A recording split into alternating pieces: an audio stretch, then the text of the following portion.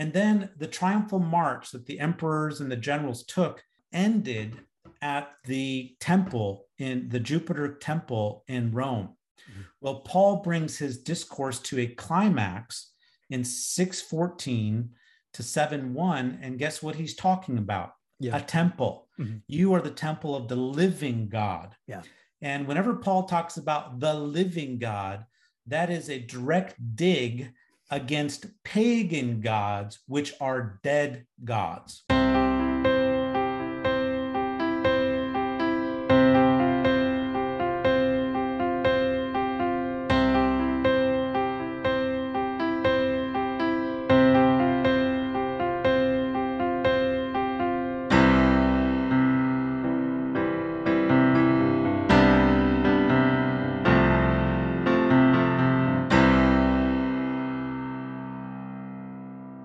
Well, Dr. Long, thank you so much, sir, for joining us on the podcast today. It is a treat to be able to welcome you to Faith in the Folds.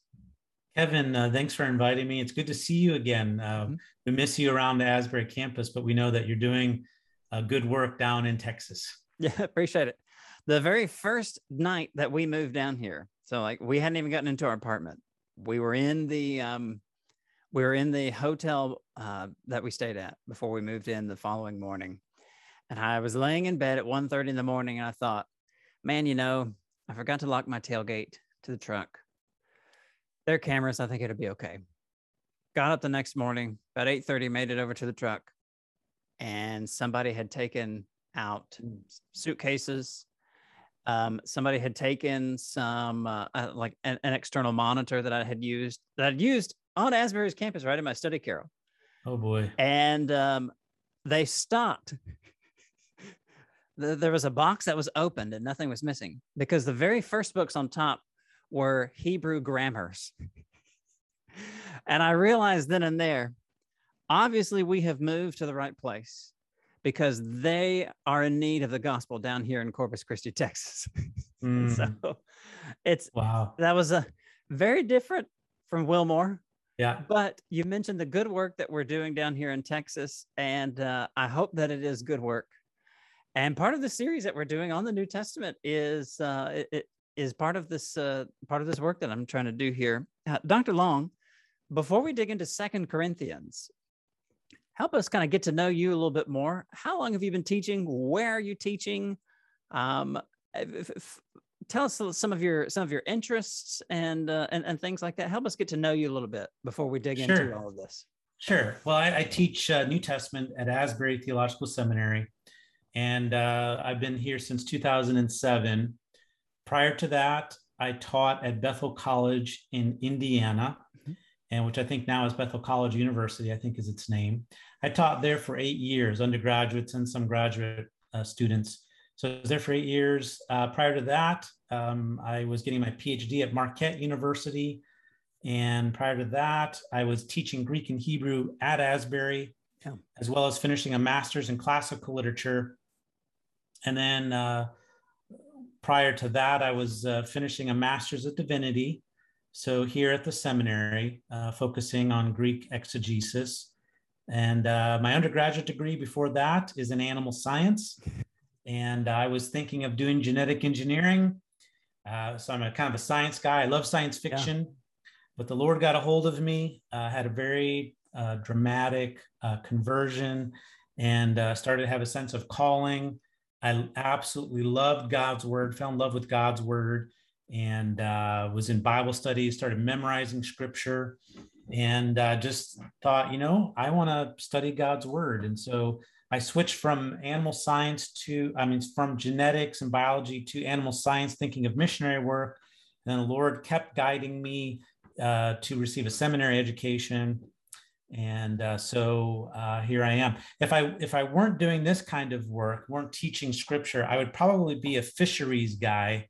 If any of you see me on Facebook or whatever, I post a lot of pictures of catching fish. I really love fishing. I love streams, romping around in the woods, and that kind of thing. I like taxonomy, naming things, identifying things, birds, creatures, and fish. So those are some hobbies of mine. I also like science fiction, reading science fiction. And So I have 5 children, and the youngest one just moved out of the house, so I'm empty nesting, and Oh, so wow. that's Okay. kind of a new phase of life for me. Yeah. So yeah, that's kind of my kind of educational history a little bit, Yeah. and so Well, if you like fishing and are ever interested in some Gulf Coast fishing, there are plenty of folks down here that I know who have boats who'd be happy to take you out in the Gulf. We oh, could be get great. out a few miles. Yeah. So I mean, I would love that. say I the love word, deep right? sea fishing and Yeah. other kinds of fishing. Yeah. SBL is in San Antonio. Are you planning to make it to SBL this year? I'm not. I'm not. Oh, bummer. Yeah, Okay. Glossa House. I'm also a co-owner of a publishing company, Mhm. Glossa House, and we have been attending and bringing our books to these conferences.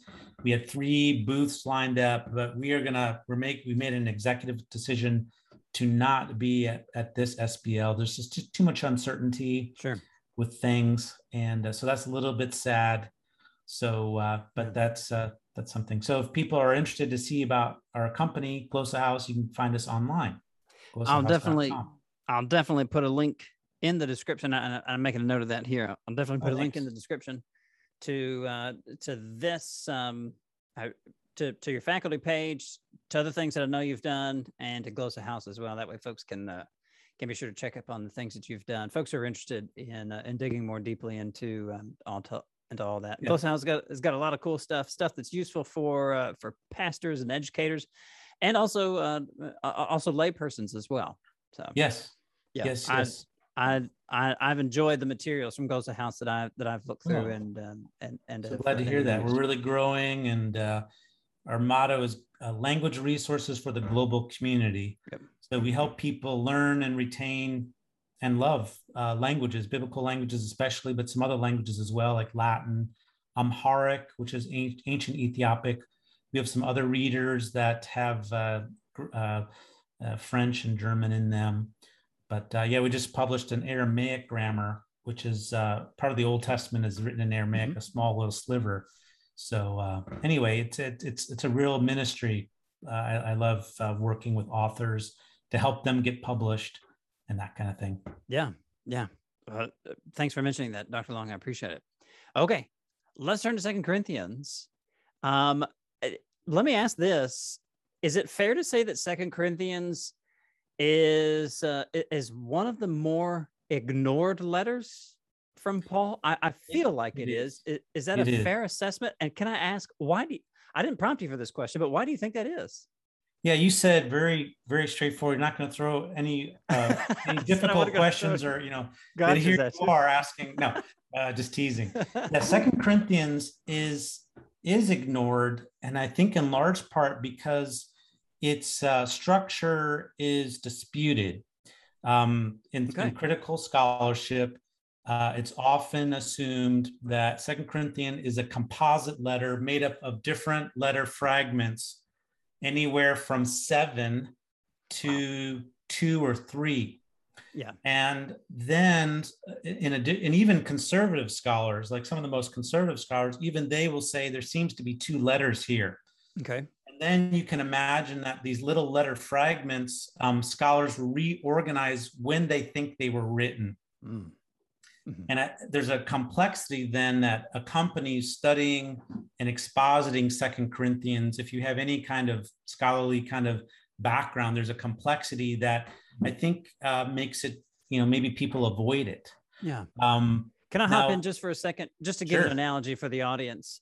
Those of us who may have listened to the earlier episodes that I did with Michael Licona, I think he and I mentioned this.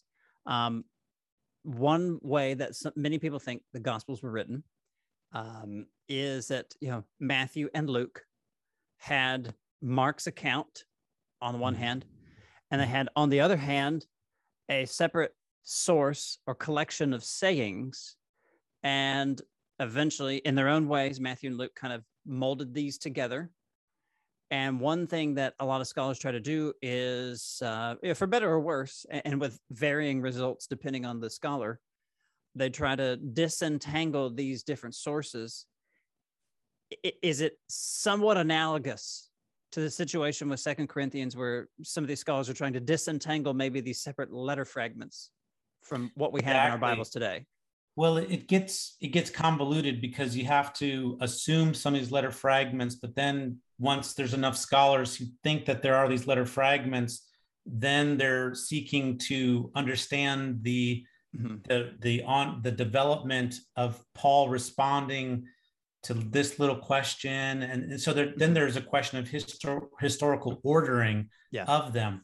So on the question of plausibility of this kind of theory, it was not uncommon for authors to edit their letters before they publish them, maybe after they publish them. So there is some historical warrant that an author could have done this. I mean, I think Paul is responsible for collecting his own letters into the Pauline collection. Yeah.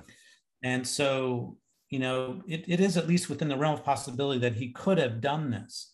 But on the other hand, what causes scholars to see these seams in the letter that would give rise to positing the theory of different letters being glued together is based partly on a faulty, I think, understanding of Mediterranean culture and the genre, that is the type of writing that could readily account for sudden shifts in the discourse. Yeah. So people discern seams in the text. So, for example, in 2:12, Paul talks about not having ease because he hadn't heard from Titus and he was wondering where Titus is. So 2:12 and 13, there's this kind of sudden, just Paul's wondering where Titus is. Well, then in 7:4, it's like Paul picks up that concern and starts talking about Titus again. Right, yeah. And then there's kind of like this narrative material describing a little bit of Titus and his relationship with the Corinthians. And so scholars will say, aha, that is a seam. So Paul left the topic in 2:13, and we can say the letter continues in 7:4. So this intervening material is its own separate letter. However, in ancient discourse, you can have what's called a distributed narrative material where the storyline continues. And you kind of introduce something, kind of go side thing and come back to it. Like you can see these kinds of things in ancient discourse. So that in itself is not a sufficient reason to see a separate letter. In fact, you can discern a rhetorical strategy that Paul is employing, namely that Titus represents a point of reconciliation between Paul and the Corinthians. And so Paul is very carefully including little narrative moments that Paul loves the Corinthians. He loves them so much, and he's awaiting to hear back from Titus, who went to go visit them. And so then when we come back to 7:4, he's ready to talk about what Titus reported to him. And this is all part of a deliberate strategy across the discourse. And then he really leans into Titus again in chapters 8 and 9, because Titus becomes a link between Paul and the Corinthians. Particularly, Paul is trying to convince them to finish their contribution to the collection of money, this relief fund that he's wanting the Corinthians to participate with, that he wants to gather from his different churches in the Mediterranean world and then carry back at Pentecost. I think he's trying to get back to Pentecost and deliver the money to the needy believers in Jerusalem. So this is readily accounted for based on a rhetorical strategy, like a persuasive strategy, how to convince the Corinthians that he loves them, he cares for them, and Titus's role to help them be consistent, to follow through with their promise. They had promised to contribute to it, and now he's applying pressure for Titus to, as an intermediary, to show that Paul is concerned for them and to help them finish the collection. So that's one example of these seams that scholars want to really press into and divide the text. But really, if you just have a little bit of empathy towards the text, you can readily account for why Paul includes what's called a distributive narrative section with Titus featured in it. Yeah. And another example of where people see a seam, and this is a pretty serious one, is at chapter 10. Mhm. So if you open up 2 Corinthians and you look at chapter 10, Paul is a bit angry. And if any of you watch hockey, I mean, down in Texas, I don't know how big your readership is, Kevin, but maybe you have some people who enjoy hockey. But basically, Paul is dropping his gloves right there. He's dropping his gloves and he's fighting. Yeah. And he's fighting against people who are intruding into his relationship with the Corinthians. These are some other missionary rivals of some kind. We don't even know who they are. Yeah. It calls them super apostles, right? Yeah. He starts calling them names and he's saying, look, they're intruding on my territory. Like, I reached you first. I love you. I'm your father. You know, like, I have this great relationship with you. These people have wormed in between you and me. And really, he's fighting against these people and trying to push them out of the Corinthians' relational space so that he can occupy it appropriately. So he's saying, I love you, you know, like, you're my people, but these people, man, they're bad, and I need to fight against them. And so scholars will say, wow, that is a very sudden change of tone. Here he's had this conciliatory tone, and then at 10:1, he drops his gloves. And what's the deal with that? Well, in a Mediterranean culture, this is an honor-shame culture, and Paul would be losing honor if he didn't confront opponents like this. Mm-hmm. And it's a very understandable move.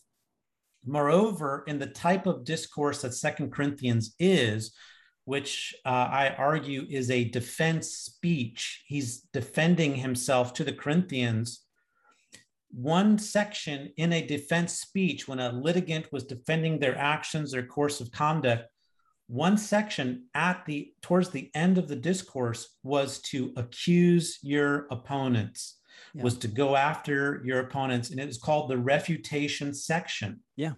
And 10:1 through 11:16 has the marks, the exact marks of a refutation where Paul goes after those accusing him and disrupting him in his relationship with the Corinthians. Mm-hmm. So again, I think it can be easily accounted for simply in terms of ancient types of literature. And 2 Corinthians is an apology of sorts, a defense speech. Paul says as much in 12:19. So if you go to 12:19, he says, you've been thinking, I'm almost quoting here, you have been thinking all along that we've been defending ourselves to you. Yeah. We are speaking in the sight of God for your upbuilding. Mm-hmm. So there, the word defending ourselves is using a technical term of a defense speech. And it's right at the moment where he's self-reflecting back across the whole discourse, reflecting on its nature. And he's saying, you've been perceiving that we've been doing this. Mm-hmm. And he's pretty much saying, you're right. But we're speaking in the sight of God, and we're speaking for your benefit, for your upbuilding. And so for me, this is a key moment in the discourse. This is called a meta-comment. A meta-comment is a type of statement that an author makes about when an author steps outside of the discourse to reflect on what they're speaking about and the nature of what they're speaking about.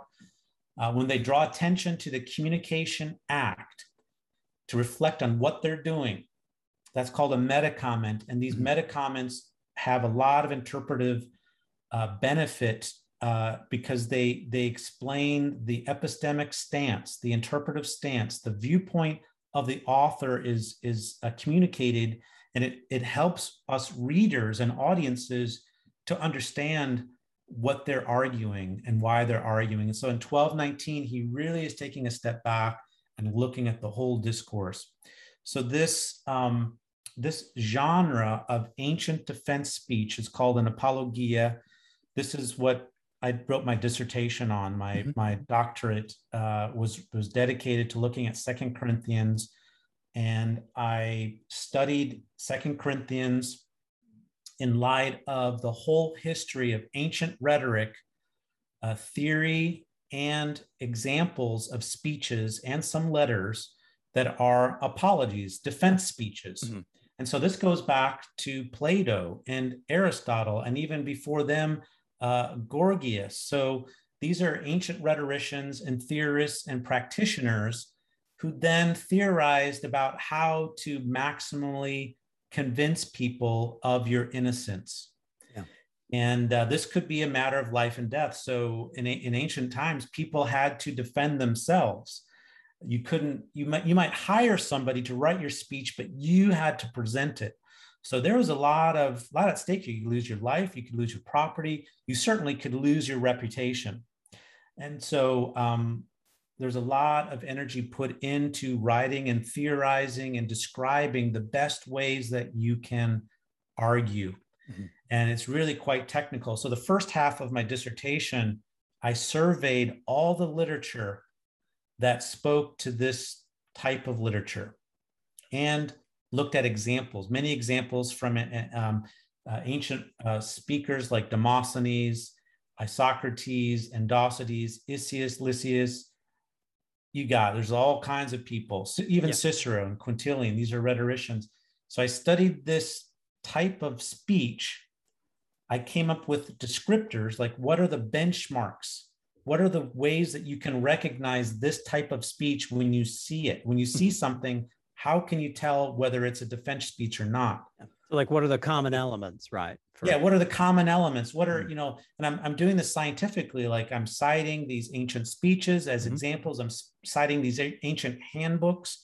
And by the way, this stuff makes for interesting reading. In fact, our law system and how our lawyers argue, our jurisprudence system is based on this Greco-Roman tradition. These people were insightful. I mean, you can read Aristotle about what motivates people and how you can convince them. I mean, it has tremendous value for us today. You'd be surprised at how sophisticated it is. So Aristotle is writing in the 300s BC, and his understanding of human nature is quite profound. Yeah. So these things were taught in schools. Paul was from Tarsus, which is a university town well known for its education. If he wasn't taught there, he says he was taught in Jerusalem. Well, Jerusalem had schools of rhetoric. He could have learned it there. Yeah. If he didn't learn it there, then he's running around the Mediterranean world and could easily learn this theory. Like there are little handbooks that you could read in like a couple hours. Yeah. So you get an overview of some of this theory. So basically the first half of my dissertation was looking at this. Mm-hmm. And in the second half, I said, hey, let's look at 2 Corinthians. And lo and behold, it matches perfect. I mean, like really well with the defense speech. And I don't think it was a mystery to the Corinthians what Paul was doing in this letter. I think it's a defense speech, and these sudden turns, these little seams that people discern are all part of a strategy and fit well within the purpose of ancient rhetoric. And he is basically defending himself against accusations of inconsistency and being worldly. And then 2 Corinthians, he shows that he's aligned with God's word and is a part of God's purposes in the world. And then he says, and by the way, you have some problems too. And one of the inconsistencies was that he didn't visit them when he said he would visit them. Yeah. Yeah. And he says, well, look, I didn't come because I didn't want a painful visit. I didn't want to have to confront you. And he says, and I'm warning you, I'm coming there. And there are some of you who are sinful, and it's going to get ugly. Yeah. And so I didn't come when I said I would, but I am coming. It was actually for their benefit that Paul didn't show up. Benefit. Yeah. Exactly. Yeah. So I could go on and on about that, but the strongest defense, there's different ways that you can defend yourself. You can defend yourself saying, I never did it. You could flat out deny it. And if you catch people doing stuff today, they'll oftentimes will just flat out deny it. Even though you catch them doing it, they'll deny it. But that's not the most honorable defense. Mm-hmm. Another type of defense would be to say, oh, there's been some legal misprocedure. Again, that's not very honorable. To say, there's a technicality, you weren't supposed to search this and you searched it, or you asked me a question and I didn't have the right to answer you, and whatever. People get out of stuff because of improprieties of handling law and gathering of evidence. Yeah. the most honorable way to defend yourself is to say, you're right, I did it. But let's talk about my motivations. Let's talk about my intentions. Why did I do what I did? And if you look at 117, Paul uses the verb intention, two different verbs, but he uses it 3 times. He is talking about his intentions. And this is the basis, part of the basis of his defense is that he was well intended and his intentions are aligned with God's word and proclaiming Jesus Christ as Lord. Yeah. So that was one of the best summaries of Second Corinthians I've ever heard. That was great. I appreciate that. So to summarize, basically what you've been able to demonstrate is that by looking at ancient examples of how the best ancient examples of how individuals defended themselves in sometimes legal settings, right? Yes. In legal settings, there arose, you saw inductively and also based on remarks and recommendations in ancient, basically how-to guides. Yes. How to defend yourself, or how to make persuasive speeches. You saw these common elements. And as you took these items and read through Second Corinthians, you realized, man, all this stuff tracks really well. Paul is defending himself, and he's defending himself against impropriety, against inconsistency, against worldliness, and some other things. And so that, to boil it all down, that is how we should read Second Corinthians. Have I missed anything? No, you got it. Yeah. And this rhetorical training was ubiquitous in the ancient world. In other words, students could learn how to do this kind of thing. It was demonstrated in public. And and I think Paul, if he didn't directly learn this himself, he could have easily have gotten it from friends around him. Although I think Paul was very bookish. I think he learned these things and knew these kinds of things.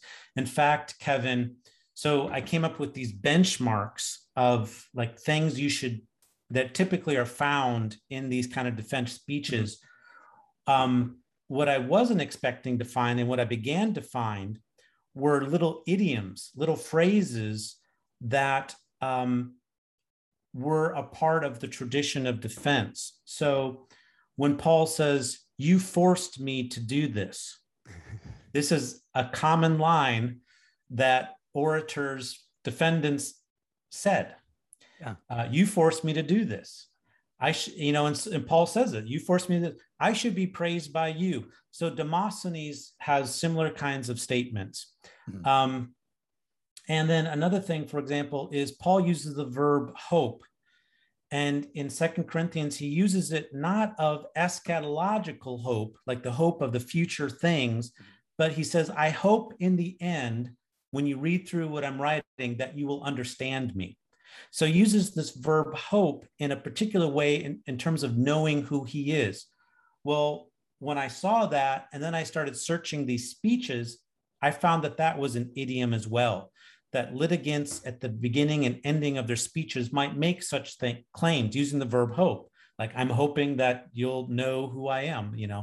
So I started to find these little confirmatory pieces of evidence, which confirmed that he is in fact using forensic, judicial, apologetic idioms in the text. All right.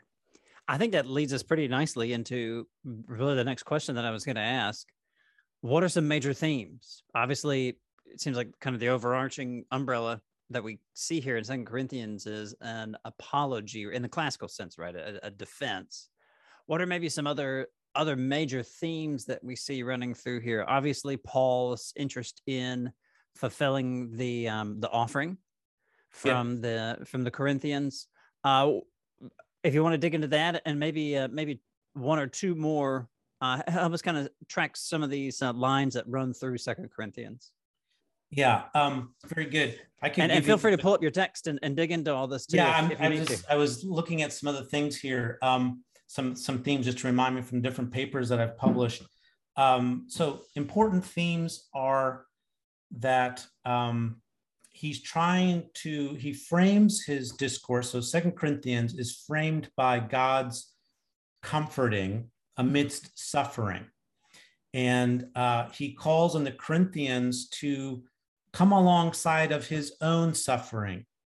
Okay, so this is an important theme in First Corinthians and Second, and that is that suffering is a part of the Christian life, and that we shouldn't be embarrassed about it, and we may need to even face it ourselves.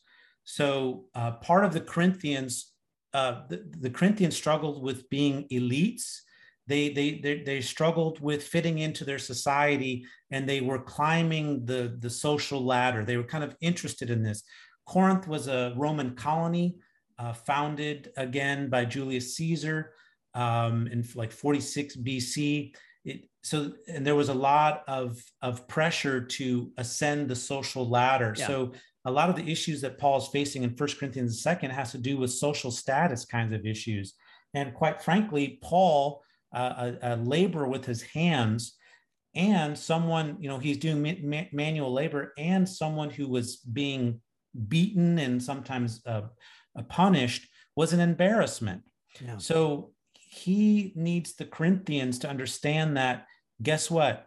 Our Messiah, Jesus, as we want to call him Lord, and truly he is indeed Lord, but there is a great scandal at the heart of who Jesus is, and that is that he died a brutal death. The crucifixion was the worst form of death, according to Roman theory. Cicero describes that, and others. We have a suffering Messiah that we proclaim is our Lord. And so there's a scandal of the cross that he has to keep trying to convey to the Corinthians. And so one theme throughout Corinthians is these hardships that Paul faces. Mm-hmm. We have lists in chapter 4, we have lists in chapter 6, and then he lists things in chapter 11. So this theme of suffering as a part and parcel of the Christian life, and particularly Paul's life, is something that he needs to explain to them. So that's a really important theme. And he's saying, despite all the suffering, you really need to support me. And moreover, continue the collection effort. So that's an important theme. Let me interject just for a second along these lines regarding suffering. I don't think we can overstress the importance of this theme in Paul's letters. I think you could also go to a letter like Philippians, and which is also a Roman colony. And so I hadn't connected these two letters before, but it makes sense. Corinth, the city, right, had been there for a long time. It was a Greek city before Rome sort of newly refound it. And it was destroyed in like 146 or 7 BC. Mm-hmm. So there's a war with the Romans. Then it was kind of decimated, but then it was refounded. 100 years later by Julius Caesar as a colony of his. Yeah. And so it's like, as a Roman colony, it is instilled with these Roman values. Yes. And I don't know if it's I don't think it's much of a stretch to say that probably the preeminent value in Roman culture was honor. Yeah. Honor that manifested in all kinds of ways: honor to the gods, honor to the paterfamilias, honor to other representations of power or prestige or things along those lines. And so again, Philippians, I guess you could take the suffering theme of 2 Corinthians, and if you want to know what Paul thinks about suffering, you could read all the chapters of 2 Corinthians, or you could read the 4 chapters of Philippians and kind of get a distillation of sort of what Paul thinks about this. We'll dig into this a little bit with Nijay Gupta, who actually, at the time of recording, I'm interviewing tomorrow, which will be a lot of fun. We'll see what he has to say about this. Yeah. But that's good to connect. Is that fair to kind of connect these ideas of suffering and honor? Yeah, there's a progression in Paul's letters too. So Philippians is going to be written after 2 Corinthians, and really we need to see them in light of like the Thessalonian letters, where Paul talks about second coming and kind of a distant light, and resurrection and being with the Lord is kind of in third person a little bit. looking forward to it, but it's far away. But in Second Corinthians, there's something happening where he talks about we're waiting, chapter 4 and 5, and we're awaiting a temple. We're going to be clothed someday. Yeah. Mm-hmm. And we're going to, there's this idea that it's a little bit closer to him, a little bit closer, and we can anticipate, even though we have death now, that we're going to have life. And so there's kind of a trajectory of thinking about afterlife, some kind of afterlife. In mm-hmm. 1 Thessalonians, those who are dead are asleep in the Lord. And I think that's a euphemism, meaning he's kind of speaking well of death. Some people think that when we die, we are not aware of what is around us. But I don't think he's trying to describe that afterlife. But in 2 Corinthians, he begins to describe it more. And then in Philippians, he outright says, I don't know which is better. If I stay here, I get to continue ministering to you. But if I die, he says, I'm going to go be with the Lord. Mm-hmm. And so it's interesting to see, Kevin, how there's a progression in his thought that he's willing to even conceive of and talk about afterlife kinds of issues. And I think at issue for Paul is when we die, where do we go? Where do we go and who are we going to be with? Mm. And the simple answer is we're going to be with the Lord. Like we are his body and we belong with him. Yeah, so I do think it's appropriate to connect the two. And I do think we see a little bit of development or at least clarity or willingness to talk about certain things that he didn't earlier in his ministry. So there's a little bit of progression in Paul's thought or motivation for him to talk about things more fully. I think that's encouraging just in and of itself. It's tempting for many folks.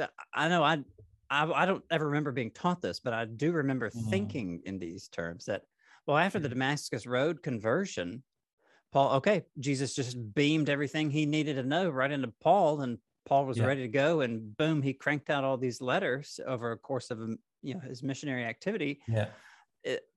That seems to be wildly inappropriate. Yeah, because Paul had to learn. Yeah, and in some pretty serious, uncomfortable ways. I mean, that I've done some work in Acts 16. That's one place where Paul really suffers. Yeah, and then it's it's no surprise where Paul, a man who would have been stripped and beaten, starts talking in 2 Corinthians about how we have this earthly tent and we await a heavenly tent. We long to be clothed. Yeah, with that heavenly tent. I can't imagine that Paul isn't connecting some of these ideas. Yeah, that's a good point to connect it back to Acts. And as you know so well, his calling, the Lord says to him, I'm going to show you how much you must suffer for my name's sake. Yeah. I mean, my goodness. Yeah.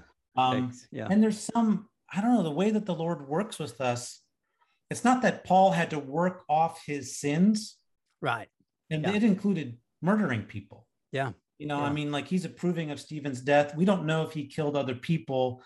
Luke seems to be silent on that, but I think there's an implicature that, he did some very bad things and was certainly at least complicit with people dying, probably was responsible for them dying. And Paul himself, in the pastoral says, I'm the worst of all sinners. And I find it interesting that the Lord works with us. And is it important for Paul to kind of have a chance to suffer for Christ, suffer for people because of how much suffering he caused people? I think it's not like he's earning his salvation, but it's almost like the Lord gives him a chance to rectify things in a certain sense, and so in our own lives, what is the Lord going to call us to do? And how is that a part of working out our salvation with fear and trembling? So he faced death. So to bring us back then to 2 Corinthians. So you got 1:1-7 is like this opening kind of benediction. Then in 1:8, he says, we do not want you to be ignorant. And now ignorant about what? About our afflictions. Okay, so there's this theme. And this we do not want you to be ignorant. This is almost a direct quote of the Latin from the rhetorician Quintilian, who says, this is how you can start your narration section. like verbatim. Like in Latin, it's almost identical to the Greek, except obviously it's Greek. So this is a formulaic way to begin the narration. Now, we're at this point, we see that he's focused on his travel itinerary, his suffering, and then ultimately his travel itinerary and what he was hoping to accomplish. And then he says, I hope that you can understand what we're writing to you. I want you to understand. And then in verse 13, he says, I hope that you will understand us perfectly at the end. And then he says, with this confidence, I was intending to come to you, and blah, blah, blah, blah. So 1:15 through 16, he's talking about his travel planning.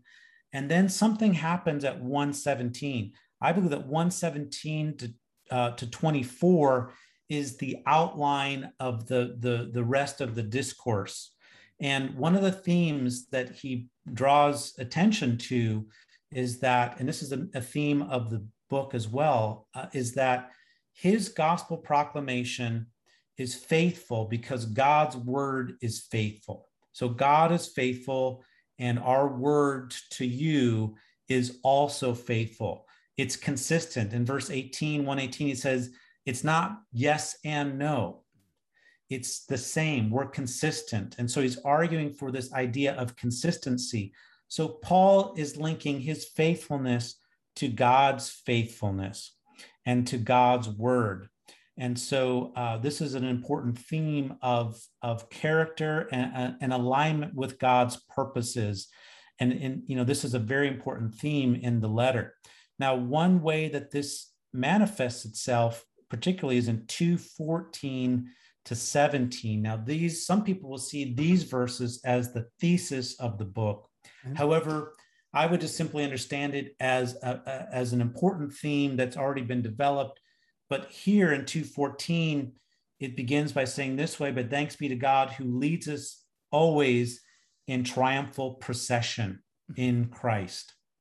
So this is a major metaphor that Paul is engaged in, and that is that he is basically saying that his travel itineraries are aligning with what is called the triumphal procession, God's triumphal procession. Now, if most readers probably don't know what a triumphal procession is, every reader in the ancient world would have known what it is. Okay, so this is an issue of us needing to be aware of the culture. Yeah. Basically, by the time of Paul, there had been hundreds of triumphal processions celebrated by Roman generals, and then eventually the Roman emperors. They took this right over. So basically, when there was any kind of victory, there was a celebration of that victory in the form of a big march. It's like a parade, right? It's a huge parade. Yeah. It's a huge parade. And this parade was so important. It's depicted on statuary, reliefs, and on coins, and imitated in like local events, like little circuses. And whenever they had athletic competitions, there was like a little miniature triumphal parade. And so this is a type of religious procession in the ancient world, and a very well-known one. Well, Paul basically draws a comparison saying, there's a triumphal march that God is leading us in Christ. Therefore, I have to kind of go where he tells me to go. Therefore, even though I promised to be there at a certain time, I have to follow where he's leading. But it is challenging the prevalent political narrative of his day, and that is that Rome is all powerful. And so why is this relevant for Corinth? Well, the Corinthians had just been awarded the right to hold the imperial games, the provincial games at their location. This just was awarded in 54, AD 54. What's happening in AD 54 as well? Nero just became the emperor. Roman Corinth was minting coins, celebrating the imperial families, and worshiping, not only that, worshiping the imperial gods. These imperial gods are the emperor himself, deceased emperors, and family members. Yeah. So Roman Corinth was very dedicated to the Roman emperors and their worldview. How significant is it that Paul says, you know what?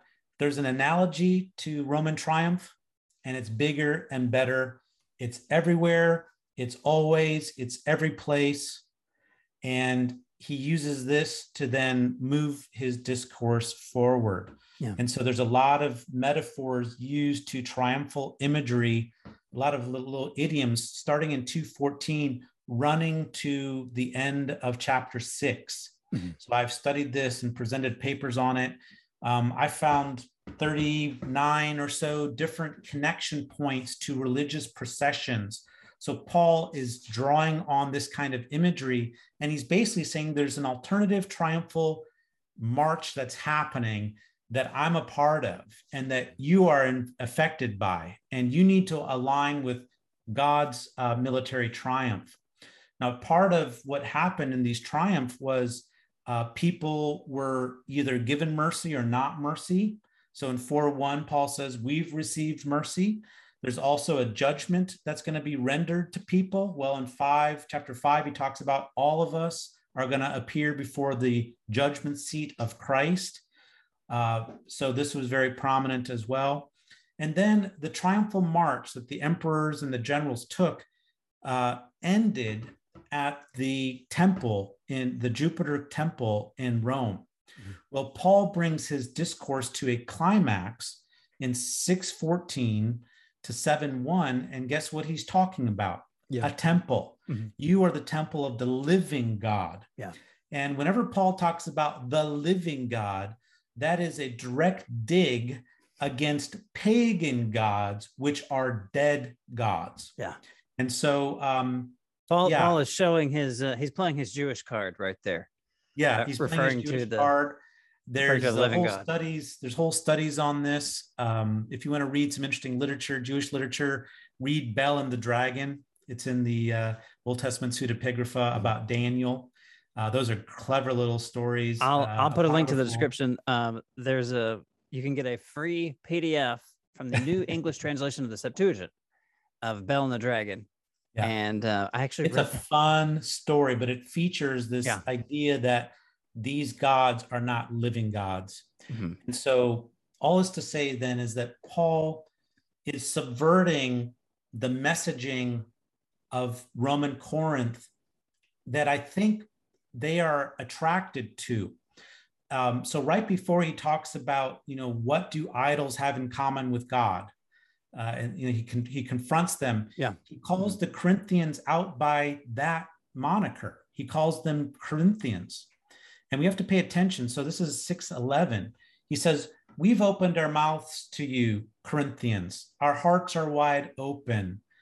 And by the way, he's imitating, when he's talking about open up and these kind of things, he's imitating the herald that goes before the parade that was yelling to people, open up, spread out, open up. So this is, again, a part of the metaphor of this triumphal parade that Paul is a part of. And here he's the herald that's making way. And so he calls the Corinthians by Corinthians. That's not a good thing. In other words, there's a lot of civic pride associated with being related to Corinth. And there's idolatry. So there's some idolatry associated with them attaching themselves to Corinth. Mm-hmm. Now, Kevin, if you don't mind, there's one really interesting bit of research that I've done on 4:4. I wondered if you were going to dig into this. Yeah, because I read through 2 Corinthians today in preparation for this, because I mentioned earlier 2 Corinthians is kind of ignored. It's like, well, I don't know that I know 2 Corinthians as well. So I'll read through it really quickly. When I read through this part, I was like, I wonder if Fred will get into this. If you want to give people a link to this essay where I argue this out, they may be able to read it and understand, so chapter 4, verse 4. Yeah, 4:4. But Paul, it's important to see that in 4:3, he talks about this gospel. Our gospel is veiled among those who are perishing. Now, among those who are perishing goes back to 2:15, where he talks about the triumphal parade is for some living and for those perishing. So he's re-evoking the triumphal parade theme right in verse 3. And then he says about these people who are perishing, that among whom the God of this age has blinded the minds of unbelievers in order that they would not see the illumination of the gospel of the glory of the Christ, who is the image of God. Okay, so I began looking at this figure, the God of this age. Now, one of my colleagues knows ancient literature really well, and in his little commentary, he says, most commentaries would say that God of this age is Satan. But my colleague Craig Keener, the footnotes in the NIV Life Application Study Bible, which is what I was reading today, said it referred to it as Satan. So it's Satan. This notion is out there. Yeah. So, but Craig Keener, and I think he says it's Satan. So I think Craig Keener believes it's Satan, but he says this, he says, Jews did not regularly think of Satan this way or describe him this way. Yeah. So then in my mind, I'm thinking, okay, Jews don't describe Satan this way. What would the Corinthians have heard when Paul talked about the God of this age? And then I began doing some research, and I found that in the middle of, because when they think of gods, they would be thinking of the pagan gods, but the big god that they're really kind of excited about is Augustus. Augustus, the deceased emperor who was deified. And he was deified while he was alive, called a god, the same word. But I found out that in the middle of the Corinthian Forum was an 8-foot tall statue of Augustus looking like the god Jupiter, holding a lightning bolt. And there was the inscription is all that we have remaining. And it says, to the god Augustus, in Latin, to the god Augustus. So I argued that this is a reference to the god Augustus who blinds. And this idea of blinding, I found in Philo, this Jewish philosopher, that political rivals could outshine each other in their glory and effectively blind people because they're so glorious. And this God blinds people from seeing the true Lord who is in the true image of God, that is Jesus. And this word image is the same image that's on coins, which there's a lot of coins minted with the god Augustus on it. That's an image when that god Augustus. In fact, when Jesus is asked, should we pay taxes to Caesar? He says, show me a denarius. He says, whose image is on it? And what does the inscription say? And they said, Caesar's. He says, well, pay it to Caesar, then it's his. So that same word image is used here. And I think the smoking gun for me, so I lay out all the evidence for this, is that it says this God of this age is blinding the minds of unbelievers in order that they would not see the illumination of the gospel. Now, Kevin, there's a lot of different words for seeing, right? Blepo and adon, there's different words for seeing. The word used here, listen to this. It's an infinitive, avgase. That's the infinitive used, avgase. It sounds like Augustus. And I think he's like wink, wink. I could see that. Yeah. That's a rare word in the New Testament. It's rare. Very rare really word in the New Testament. Word, and it just so happens to sound like Augustus. Interesting. Okay. Yeah. Anyway. I know some folks will be on the fence about that. I remember our mutual friend Pavo. I think he first sent me that article years ago when I first started. Pavo at Asbury. And I read through it and thought, man, this is compelling. I think it's an interesting thesis. Yeah, I really do. Yeah. And I'm not saying you need to believe it, but the main thing I'm saying is that I think there's a lot of stuff hitting the fan in Corinth right when he's writing, like imperial stuff. There's a new emperor, new enthusiasm. There's all kinds of dedication. They're getting awarded with stuff. Yeah. And I think in fact, the main archaeologist at Corinth, I forget his name, but he says, this is almost a quote, the main issue facing the Corinthians is the imperial cult. It's so prevalent and they're so committed to it. Yeah. So talk about the stuff hitting the fan. I keep thinking the scubala is hitting the fan, and the scubala is hitting the fan here. Corinthians need to watch out. Yeah. Yeah. So these major themes, all these things are kind of coalescing, right? And Yeah, so he's confronting the Corinthians with their idolatry. In other words, he's calling them into covenant faithfulness, right? He's calling them, he's like, I couldn't visit you. It would have been bad. And I need to explain some things about my suffering and about what God is doing in and through me. Yeah. It's hard work. We're involved in a struggle. Oh, by the way, chapters 8 and 9, please follow through with your collection effort. Be consistent yourself. You're accusing me of being consistent. And then in chapter 10, he tackles his opponents and he gets really acerbic. And again, he draws on warfare imagery, on a siege imagery, taking captive every thought to Christ. He calls them out. And then he starts bragging about himself. And this is like, scholars talk about this as the foolish boast. But guess what? I found that ancient defendants, after they attacked their opponents, they refuted their opponents, I found a discrete section of a speech called about self-praise, concerning yourself. And Paul uses the same idioms as they do. He uses the same topics. They're boasting about their ancestry. They're boasting about their accomplishments. They're boasting of their prodigious religious experiences. And that brings me to my favorite passage of 2 Corinthians. All right, let's hear it. You wanted me to ask about. I know we're almost out of time. That's all right. I'm having a good time.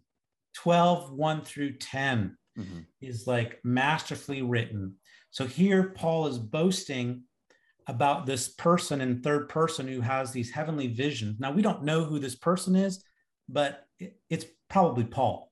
Do most people think it's like, do most scholars think it's Paul? Most people see that Paul is speaking indirectly about himself, mimicking the practice of having other people come up to the stand to speak about a litigant, a defendant. So again, the third person is mimicking the trial scene.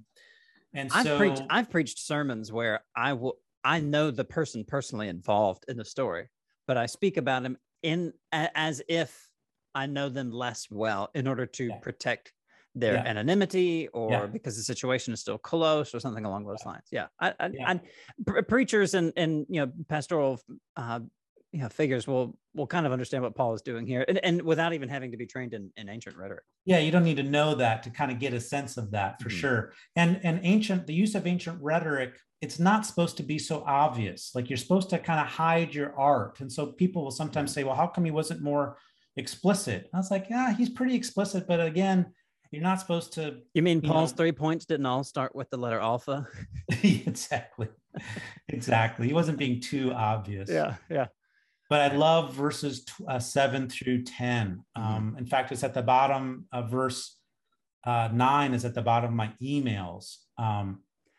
So Paul says, because of the surpassing greatness of the revelations, to keep me from exalting myself, in other words, to humble me, there was given to me a thorn in the flesh, a messenger of Satan, to torment me, to keep me from exalting myself.